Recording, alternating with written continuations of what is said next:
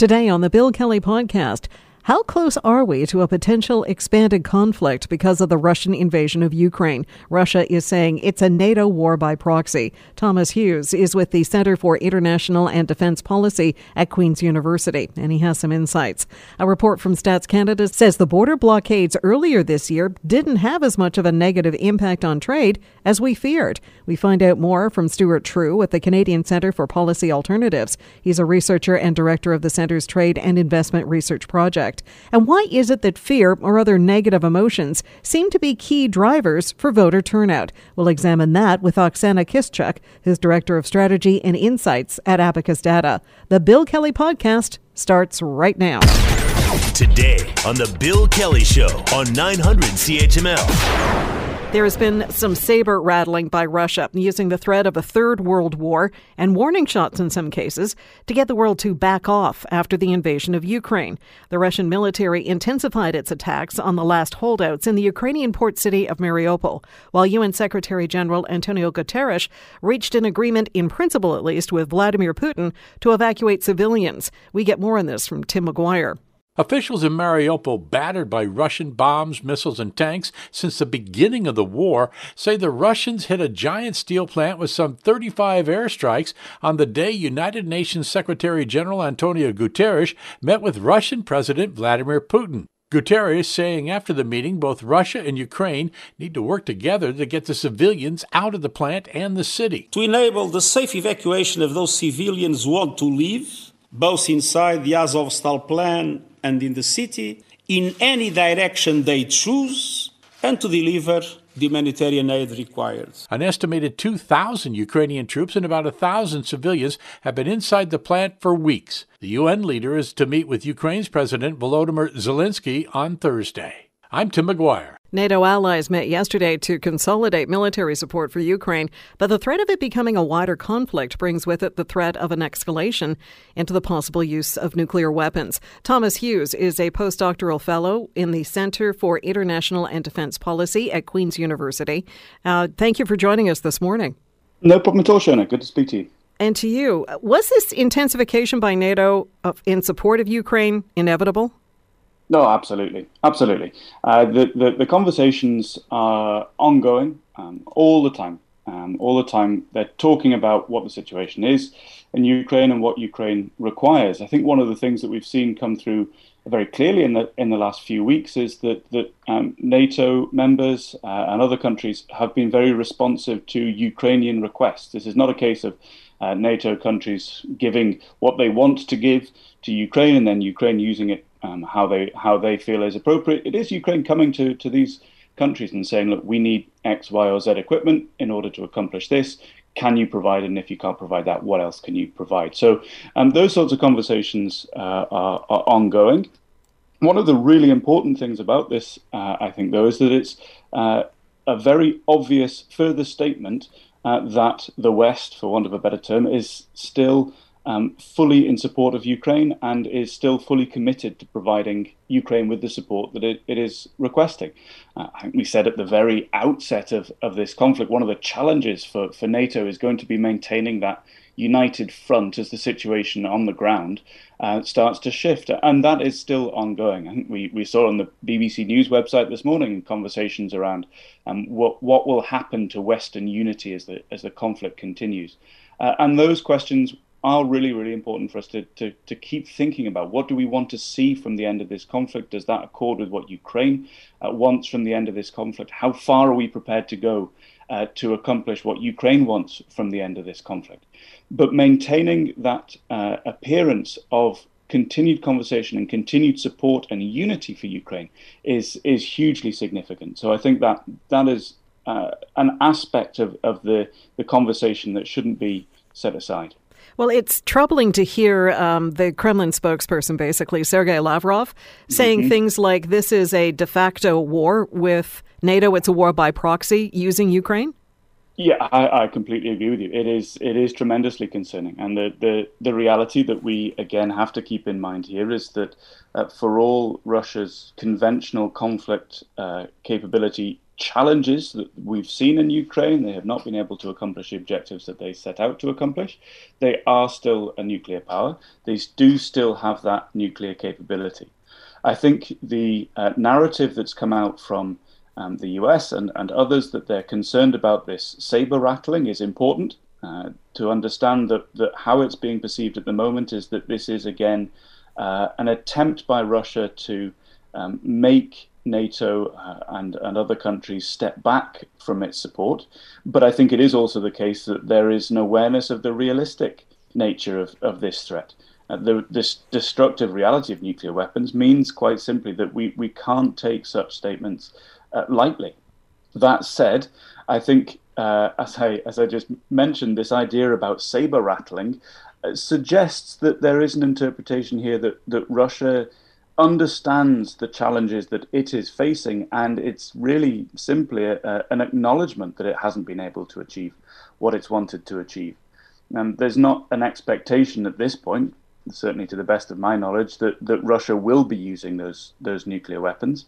And again, I think it's really important to state that we have not seen Russia seemingly being willing to escalate this conflict by launching weapons at a NATO member state. They've continued to threaten this sort of action, but they haven't taken it. And I think that is extremely important. This conversation that Russia is having around the idea of a third world war is really interesting. I think one could almost look at the conflict at the moment and say, well, is this not a world war in itself? We have already seen a huge number of countries being impacted by this crisis and this conflict, whether that's just in relation to Russian gas and oil supplies, let alone the fighting on the ground. We are already seeing a significant spread of impacts, but it's also difficult to see how a large number of other countries would get involved on the ground in Ukraine. And the idea of seeing a world war in this sense, in the same way that we saw the First and Second World War, seems a little bit far-fetched. So the terminology around world war does feel like it's that sort of saber-rattling, escalatory language, rather than a realistic appraisal of the next phase of the conflict. Well, under the heading of inflated language and comments of concern, U.S. Secretary of State Antony Blinken said this week that the U.S. wants to see Russia weakened to the degree that it can't do the kinds of things we've seen, like invading Ukraine. Yeah, that's a pretty direct threat. It is. And frankly, I was a little bit surprised to see that sort of language used. I think it provides something of an interesting indication of, again, that discussion around what happens next. And the really important part here is that we do think about what do we want to see, what end state do we want to see at the end of this conflict. It's not simply that Ukraine remains independent from Russian direct control. That's phase one. Okay, if we can accomplish that along with Ukraine, of course, Ukraine's doing the vast majority of the work there. If that can be accomplished, wonderful. But what do we do next?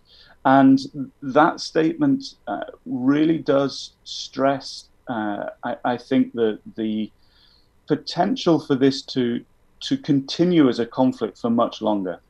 I do wonder if, again, we could potentially interpret this as US saber rattling, if you like. This is an attempt to say to Russia, you need to cut your losses now, because if you continue to do this, then you will be considerably weaker in the future. However, I think the phrasing, as you suggested before, was very direct. And I'm interested to see how that language is reinterpreted in the coming weeks. Well, I think, the fact that, this really started with the annexation of Crimea, of course. But in looking at this, I think perhaps the fact that Putin has done this, has invaded Ukraine, there are now there's a dance that goes on here. And I don't want to make light of it by saying it's a dance, but there's, we're throwing this out there. We're going to see how Putin reacts to that. There has to be some sort of discussion going on if Putin has made it clear that he is at least entertaining with a threat of nuclear weapons. The rest of the world, I mean, he's talked about a limited nuclear strike. There is no such thing. No, absolutely. No, I completely agree with you. And your point about the dance is I think, very, very well taken. It's also very easy, if we're not careful, to slip into understanding this particular aspect of the conflict like the game of chess. And we see it in those sorts of terms. And that is unhelpful. But you're absolutely right. It is a form of dance. It is a form of trying to indicate your intent and capability without having to manifest that intent and demonstrate your capability. And that is always a huge challenge, to try and say what you are willing to do, and have the other side also understand that you are actually willing to do that thing or take that action. And it's hard to know whether they have accepted it or not. The escalation of words is a part of a conflict that I think was entirely expected here. So the next phase is going to be working out just how far we actually believe that Russia is willing to go in this stage. I think you're absolutely right about the concept of a limited nuclear strike. And we can certainly talk about the size of a nuclear weapon that's used, but the reality is that if a nuclear weapon is used, that is going to take this conflict to a completely different point. And I think it would be very difficult to see how that would not then further escalate. But by the same token, it's also very difficult to see how a conflict that does escalate further ultimately benefits Russia. I think if the full military capability is pointed at Russia, it is going to cause catastrophic damage in Russia. And that brings us back to the Cold War conversation around would the United States, for example, be prepared to lose Chicago to a nuclear strike in order to support one of its European allies. And the United States has to be very resolute in demonstrating that it is willing to support those European allies, even in the face of this nuclear threat from Russia. We only have a few minutes left, and there's certainly a lot that we could cover in this conversation. But one of the things that worries me, and I think worries a lot of people, is that we're roughly 65 days into this conflict. We were all told in the beginning that Putin really felt that this was going to be maybe a week, roll into Kyiv, take it over. It's a done deal. That hasn't happened. What worries me is a desperate Putin. Yeah, I completely agree with you. I think that desperation can cause people to take decisions which don't always appear to be particularly rational, in the sense that they are of high-risk activities.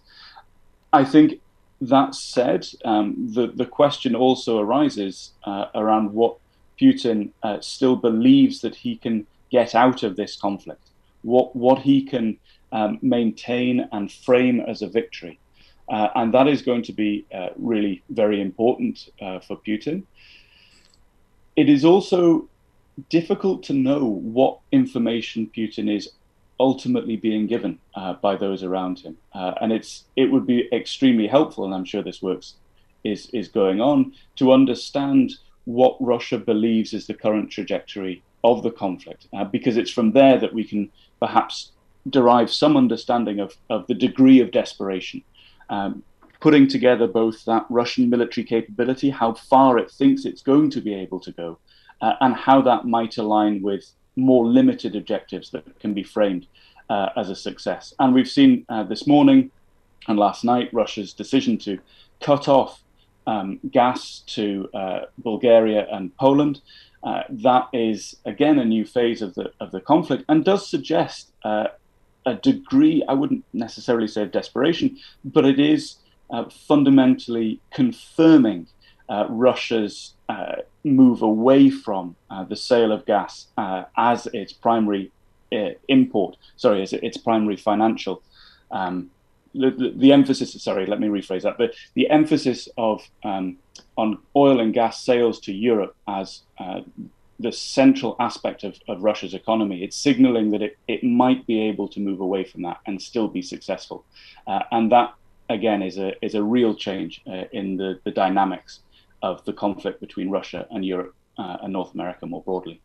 I'm wondering if Putin is feeling the pressure of May Day coming up, and then there's the anniversary of victory in Europe on May the 9th.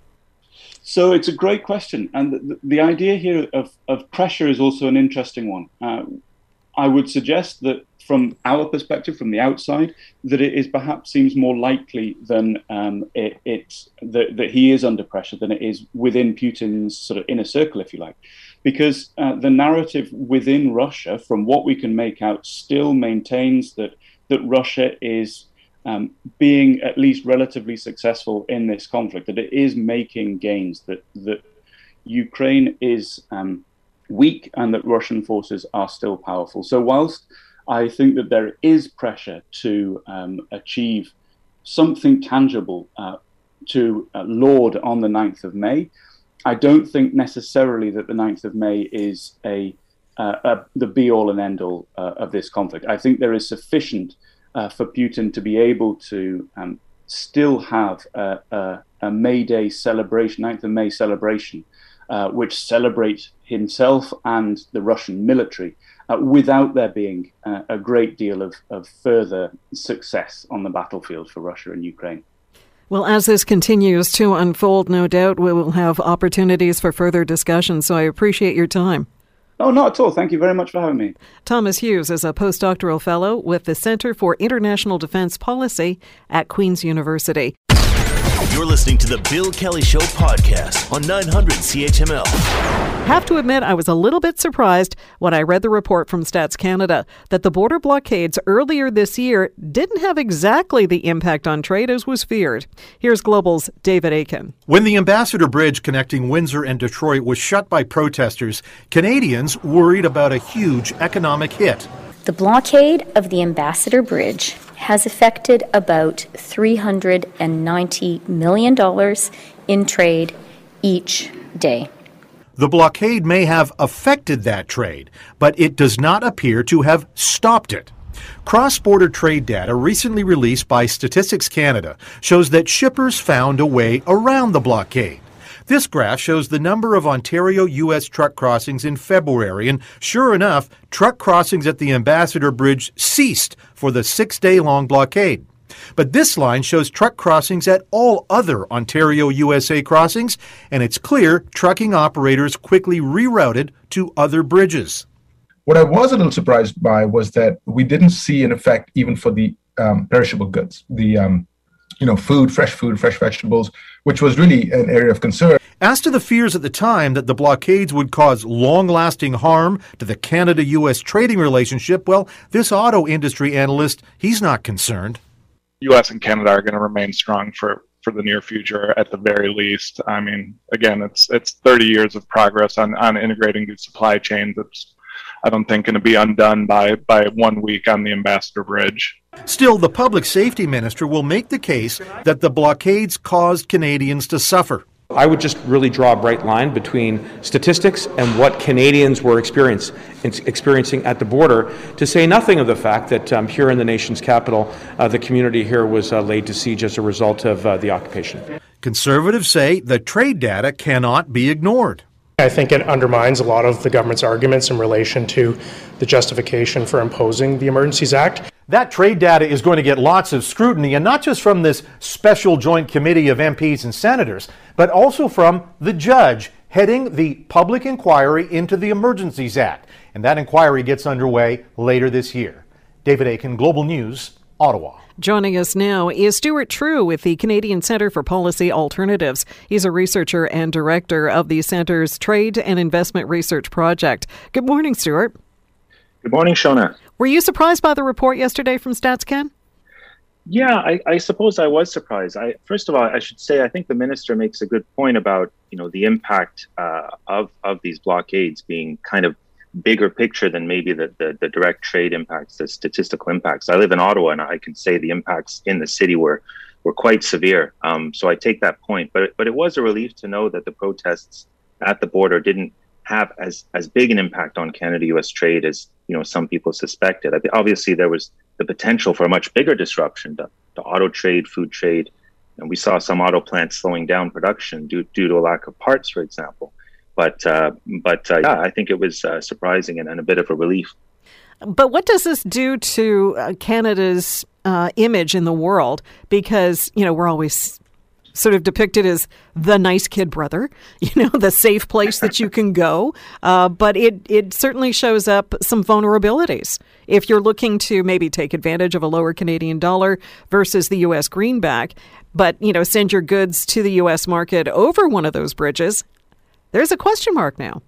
Well, I think there is. I think that's kind of a long-standing concern of a lot of Ontario manufacturing. And I think over the long term, even though we've seen declines in manufacturing here in the province, as other countries have seen, as we heard in that last segment, there are a lot of strong fundamentals in the province, right? I mean, we have, and I think importantly, we have some of the lowest carbon based energy, for example. So as supply chains look to go green, right, to reduce their emissions, having hydro and nuclear even powering your manufacturing sector versus, say, coal, as we see much more in the United States, Mexico, and China, that's going to be an advantage. So on the one hand, I think fair enough, but I think we've seen in the past few weeks even that Ontario is able still to attract manufacturing. For example, in electronic batteries, we've seen some new investment in clean steel production at the Dofasco plant. And that's going to pay off, right, in the long run. So I don't think we should be too worried that we're going to see a mass exodus of future investment. Also, the plants that are already there, they're not easy to move, right? I mean, a lot of these plants, there's billions invested in them. So it's not going to be super easy for, say, an auto company to just shift a line of production across the border. On the other hand, I think we've seen, as the statistics show, even this disruption was manageable, right? I mean, companies had plans and they improvised. I mean, GM was flying in parts when they couldn't get over the Ambassador Bridge, for example. There's cost to that, but it's manageable in the short term. And we have other crossings, right? I mean, this study shows clearly that the trucks rerouted and they were coming in through Sarnia versus Windsor. And the same was true in the prairies, actually, once officials were able to help the trucks reroute. So, they don't call it the longest undefended border in the world for nothing, right? I mean, there's many more places to get across the border than just that one bridge. Well, yes. I mean, just Niagara alone, there was 4 bridges? Exactly. Yeah. One of the sectors we heard a lot about, and it was mentioned in that report off the top, was perishable goods. In particular, if fruits and vegetables don't get delivered in a timely manner, they're going to have to be dumped. So how was that factored into this report? Well, it was hard for me to tell exactly from the report, where those shipments went. We do know a lot of the traffic that was destined for the Ambassador Bridge, for example, simply went through Sarnia. And it was, added a bit of time, a bit of hassle for the drivers, but otherwise probably got to shelves with not too much of a delay. Delays are always kind of built into supply chains to some extent as well, although I do appreciate that in perishable goods, it is much more of a just-in-time situation. There was a lot of media coverage of, say, in the prairies in Alberta, there were issues with getting cows across the border, like literally getting the cows across to be slaughtered in the United States. And so that aspect of the food trade was impacted, I think, much more so than the other sectors. Fruits and vegetables, from what I can tell, simply other ways into the country during the blockade. Well, when you're talking about getting cattle to market, as it were, down in the States, can't you switch to either train delivery or the good old-fashioned cattle drive? Yeah, well, you're talking to a vegetarian here, so I'm not sure. I beg your pardon. I'm not super worried about how people get the meat, but I do respect that the industry was hit in this respect. I mean, if one of our partners in the trade work that we do, the National Farmers Union, they'll frequently say, well, this is maybe a wake up call that we should be thinking about processing, slaughtering in Canada and for the Canadian market. I mean, half of what we grow, right, in terms of half of the cows that we raise are destined for export, right? So if you think about shifting to a more sustainable local-based food system, you're maybe producing less, but you're also slaughtering it here in Canada, and that's going to have benefits all around, I think, for farmers and for the environment as well. Yeah, when I was asking about perishable goods, in particular fruits and vegetables, and you were talking about how they would take a wider berth to get around the blockade area. They could take the Sarnia Bridge, or they could come through Peace Bridge or the Queenston-Lewiston Bridge in Niagara to still get to the major markets there. There's still going to be some spoilage in effect, but that won't be tallied until later on in the supply chain. Because, somebody who's hauling those goods, it's not up to him to decide whether something has spoiled in transit. He's contracted to take this trailer from this point to that point. Yeah, and this is a sector, I must say, I'm not super familiar with how many of the trucks are refrigerated, for example. I'm sure for the perishable produce, that would be the case, that there would be some refrigeration along the route. So I'm not entirely sure how extensive that is, though. But I would just say that, again, the stats seem to suggest that, this was not the kind of major problem, even in the food sector, that we suspected it could have been. And again, I want to say, had it gone on any longer, that would have changed. So the question is, do we plan for this kind of thing to happen again? And how do we plan to do that? I'm not sure I have the answers to those questions. I mean, this was, so far, in hindsight, a bit of a fluke occurrence, right? And I would say the protesters, the blockaders, probably exhausted quite a bit of the goodwill they were hoping to gain in doing this action, especially in border communities. So, should we be planning for this kind of thing in the future? Probably, but should we expect it? I'm not sure. I'm not sure I would expect another similar action in the near future. On the topic of having spent your goodwill capital, there's a freedom convoy coming to Ottawa this weekend. Don't remind me. Will there be anybody in Ottawa this weekend, or is everybody going to leave because of what happened the last time? Well, it's a good question. I don't want to make too light of it because, for the people of downtown, this was a real nightmare for weeks. At least they seem to be coming on bikes this time, right? So, maybe that's small relief for people. But yeah, it's a problem, and it's not one I have a good answer on how to deal with. But yeah, they're coming. The streets are already fairly dead. We're still in the middle of a pandemic, and so Ottawa's quite a bit different than it was, 2 years ago.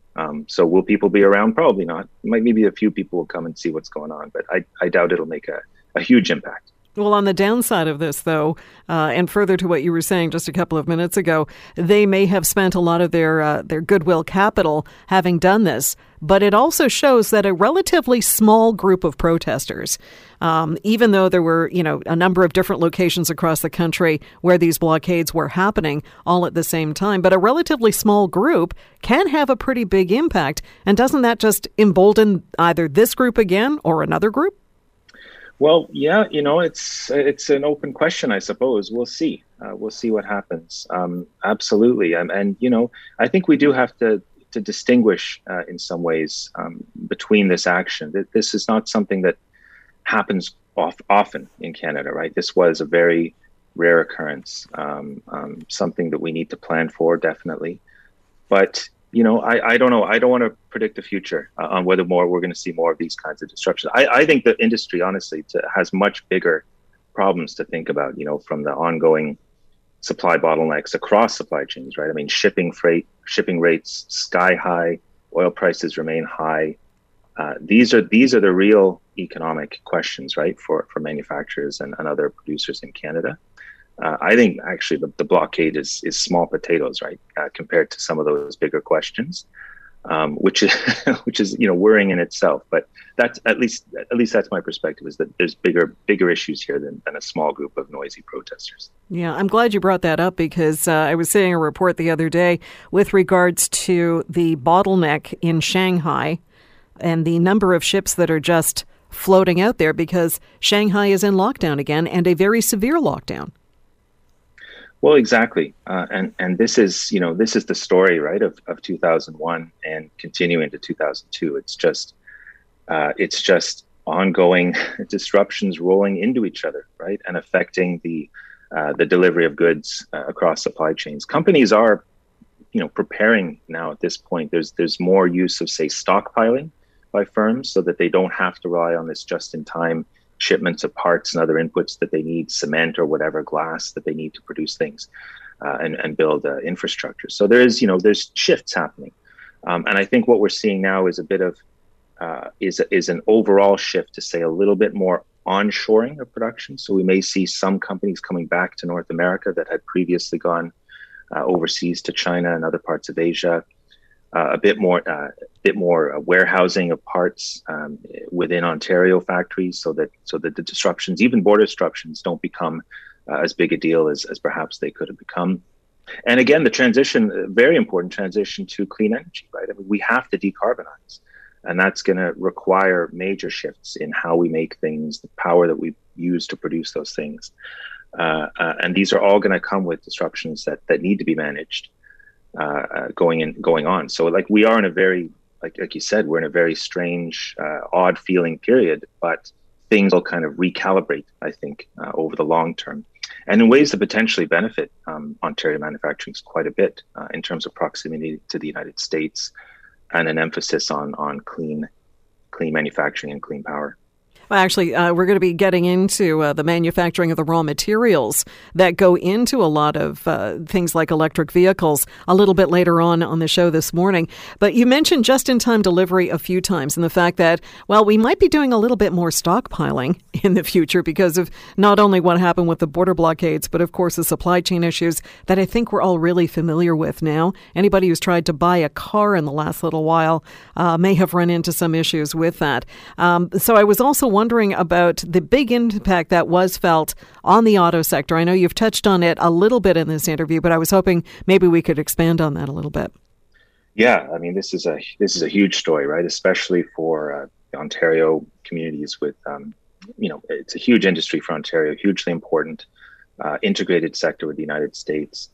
But you're right. The major problems have been maybe not so much the blockade. The blockade was an unpredictable or unexpected snag, but the main problem was this supply chain shortage of chips, right? I mean, there's hundreds of chips in the average car now, and there's competition between different sectors, tech, computers, and the auto sector for those chips, right? So what we really need to see is that problem sorted out. And from what I've seen from reading the news, GM, for example, seems to think that problem is going away quite soon into this year.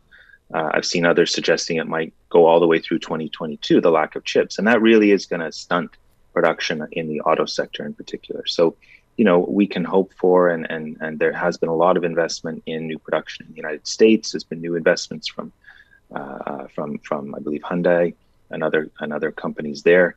New investments going in India, China, and other places. So hopefully by the end of the year, that's relieved, and our used car prices can start to come down, because it is outrageous how much the cost of transportation has spiked in this period.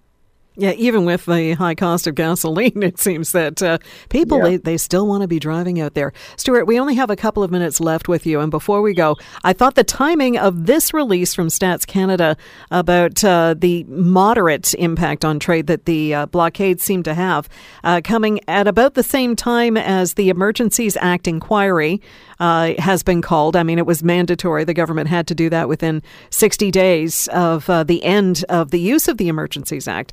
But the two things together, it's kind of interesting. How do you think this report is going to be used in terms of the Emergencies Act inquiry? Well, I think we've seen, and as the segment before this, our conversation kind of pointed out, I mean, it's turned into a bit of a political football at this point, right? I mean, StatsCan was pointing out pretty much the facts on the ground, right, of how trade was impacted, and it's really going to be turned into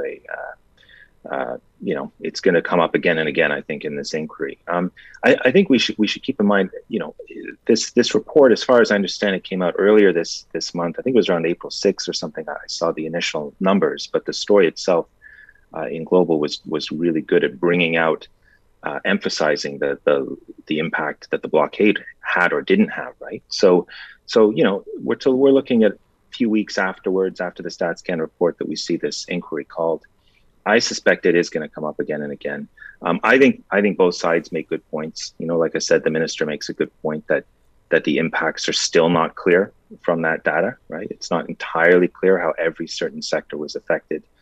The impacts go beyond trade, right?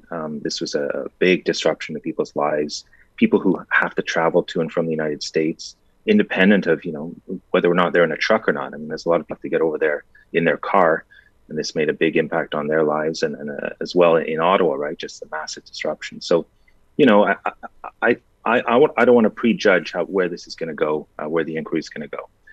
But definitely these trade stats, I suspect they're going to get tossed around quite a bit. And as the inquiry won't happen until later on this year, there is plenty of time for people to crunch the numbers. The different sides that have status in this or standing in this inquiry, they'll have plenty of time to crunch those numbers and put them to good use. Stuart, thank you for your time. I appreciate it. Shona, thank you very much. Stuart True is with the Canadian Centre for Policy Alternatives. He's a researcher and director of the association's Trade and Investment Research Project.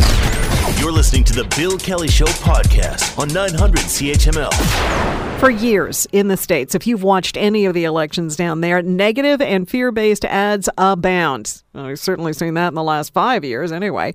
We've started to see more of that now in Canada. Perhaps the convoy-style protests are a part of that or have been caused by that. And we're on the cusp of a provincial election campaign in Ontario, so buckle up. It led me to wonder, why is it that negative emotions, fear in particular, seem to motivate voter turnout? Oksana Kiszczuk is Director of Strategy and Insights at Abacus Data, so we're going to be asking her for her insights now. Good morning. Hey, how are you? I'm great, but I'm wondering, why, are we hardwired to respond to fear and that's why it works so well? I feel like this could be a whole psychology lesson if we really want to get into it and things like that. But I mean, I think that fear, I think the pandemic, if we want to kind of go back to that example, is a great sort of example of just how motivating fear and sort of negative emotions can be. And I think when it comes to politics, it's certainly a tactic that some people like to play on to kind of use that bit of psychology to their advantage. Yeah, I've been going down to the States for years. I have family down there. They're in the never-ending election cycle, it seems. And whenever I've watched some of the programming from down there, it is just attack ad after attack ad after it. And some of them aren't true. You find out later that there's maybe a nugget of truth in there, but most of it was just glorified advertising. But it seems to work. And what does that say about us as a species? I mean, definitely a lot of things.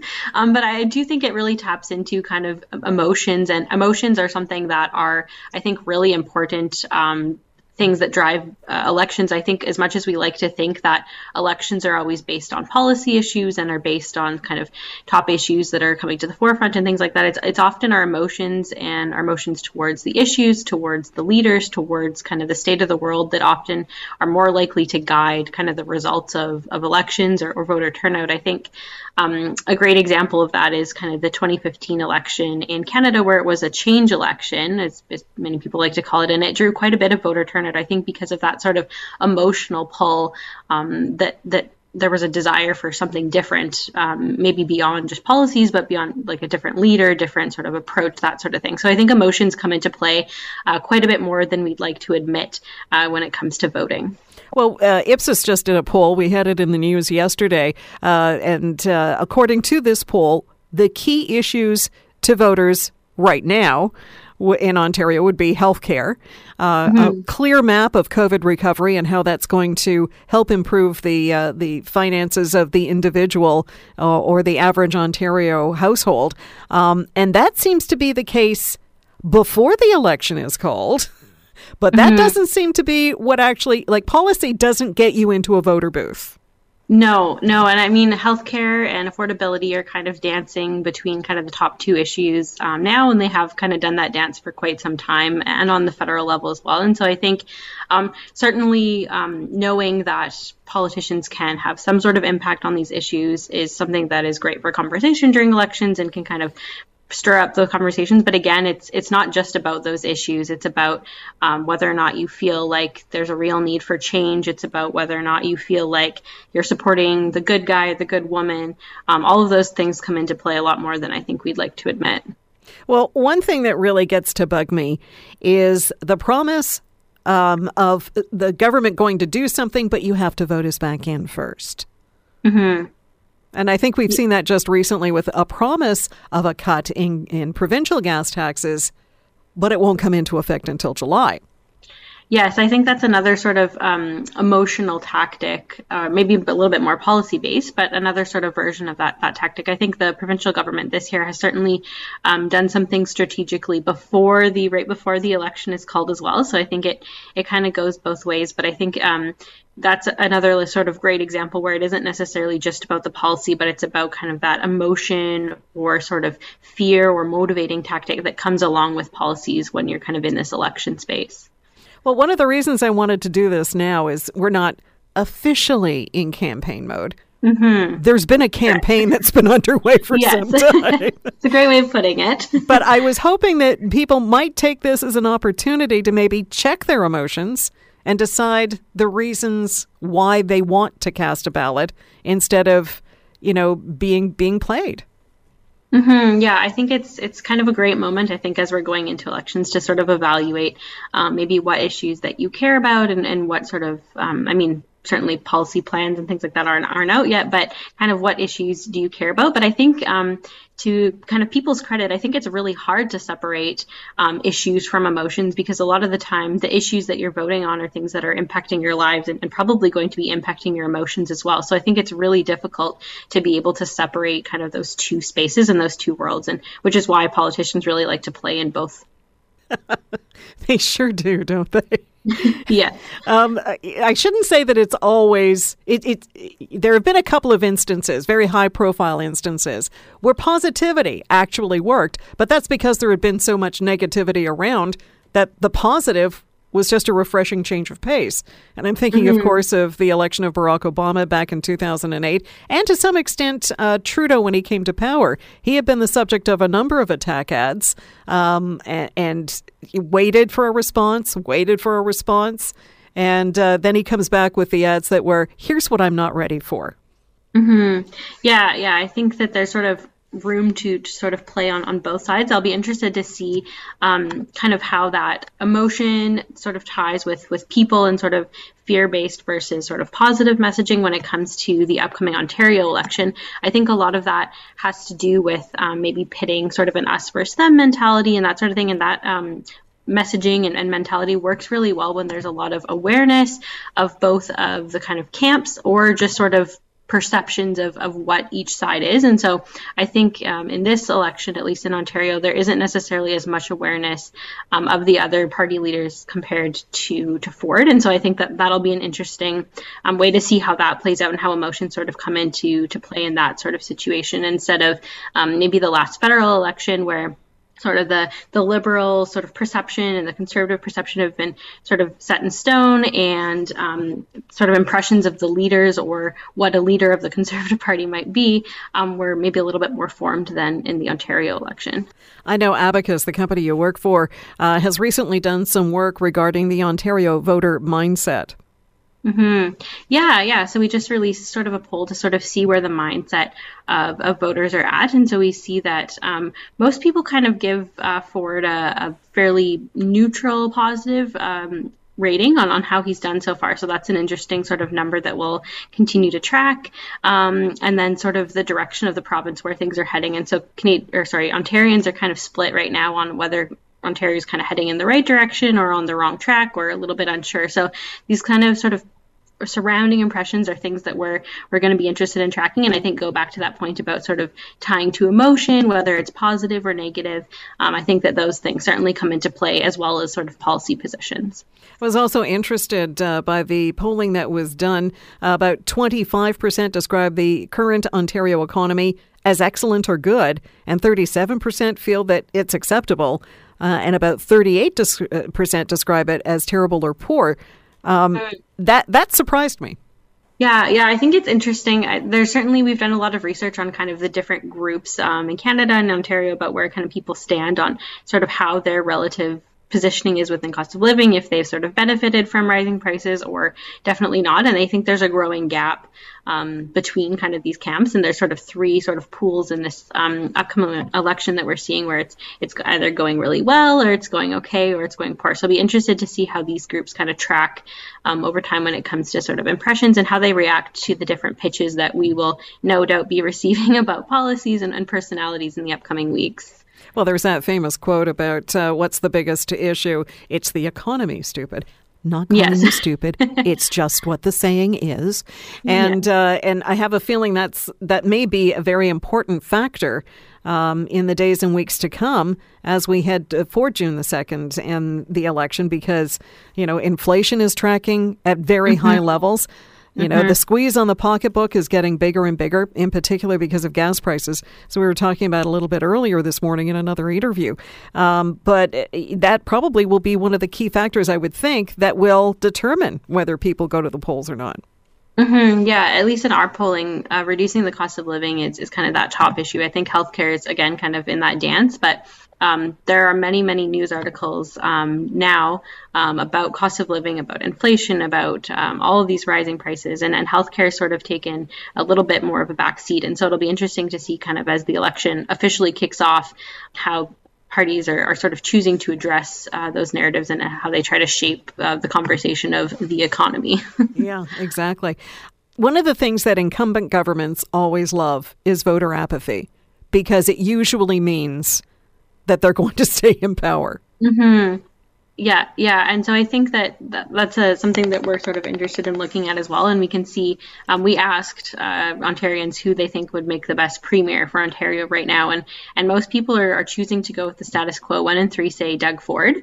1 in 3 say they're unsure. And then the rest are kind of mixed between the rest. But you can kind of see that there is not really, when you're looking at who else besides Ford could become the premier, there isn't kind of a next up contender. And so I think that that's an interesting number that we'll continue to look at and will probably influence what ends up happening. Well, it's also interesting because some of the polls that I've seen so far, it seems to have, there are some people who are supporting a party, but they may not be supporting the leader. Yeah, that definitely comes into play, I think, as well. But I'm not too sure that sort of impacts kind of overall what people end up kind of doing when it comes to the voting booth. But kind of on all of the sort of different metrics when it comes to parties that are winning or sort of preferred premier or who they think will become the premier, we tend to see, at least right now, that all sort of arrows are pointing to Ford. That said, there is some desire for change, like there usually always is in elections. It's lower than it was in the 2018 election, so still some room to grow there. But I think that's another metric that we'll continue to watch to sort of see if that'll shift and if that'll indicate whether or not some other leader and party is a more viable alternative. Well, as we were saying off the top, it kind of seems like it's the easy thing to do some fear-mongering ads, and that'll get people running to the polls. And it may or may not be an issue that actually a government can do anything about, but as long as they get you out to the poll and voting the way you want or the way they want, that seems to be the only motivating factor there, because, of course, you've got to win power in order to have the power.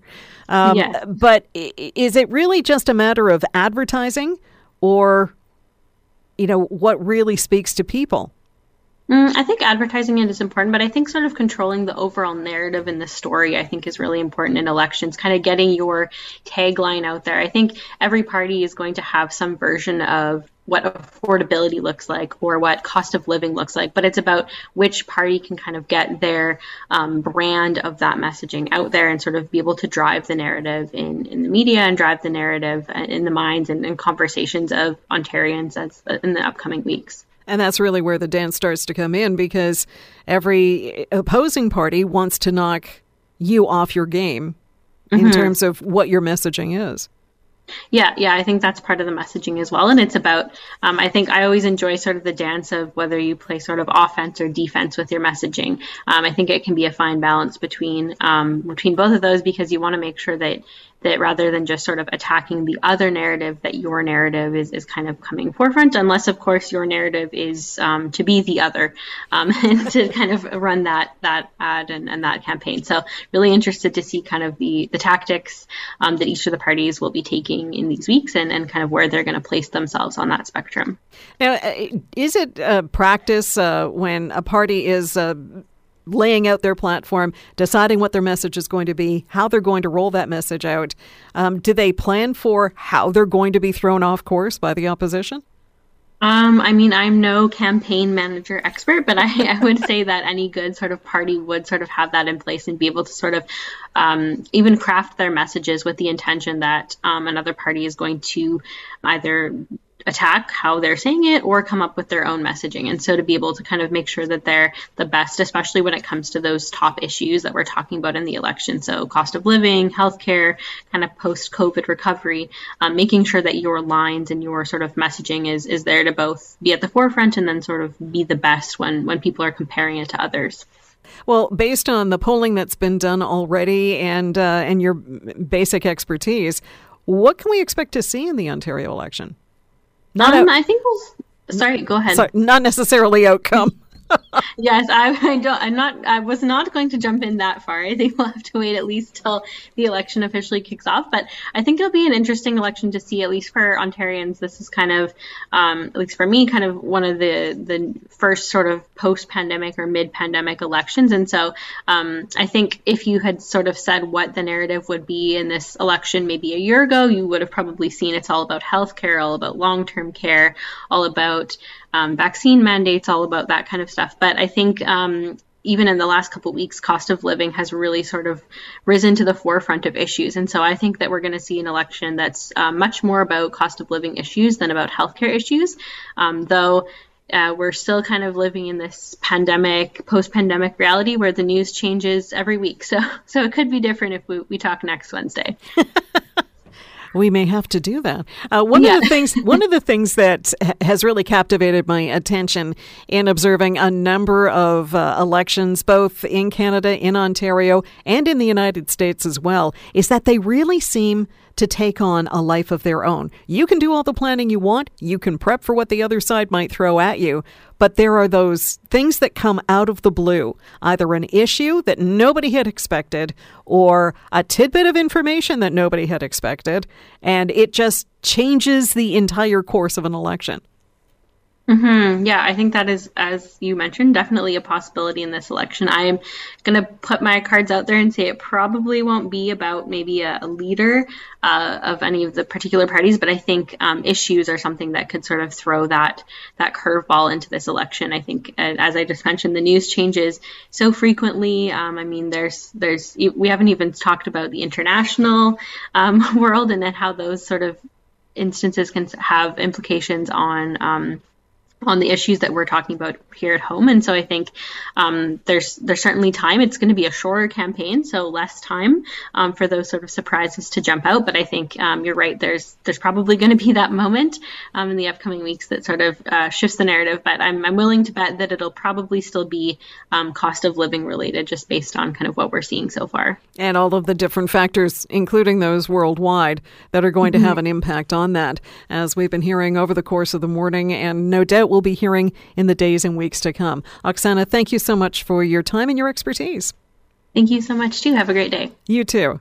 Oksana Kiszczuk is Director of Strategy and Insights at Abacus Data. Maybe now is a good time for you to just take stock. What are the key issues for you? What have you heard that are actual plans and workable policies that will answer some of those questions that you have?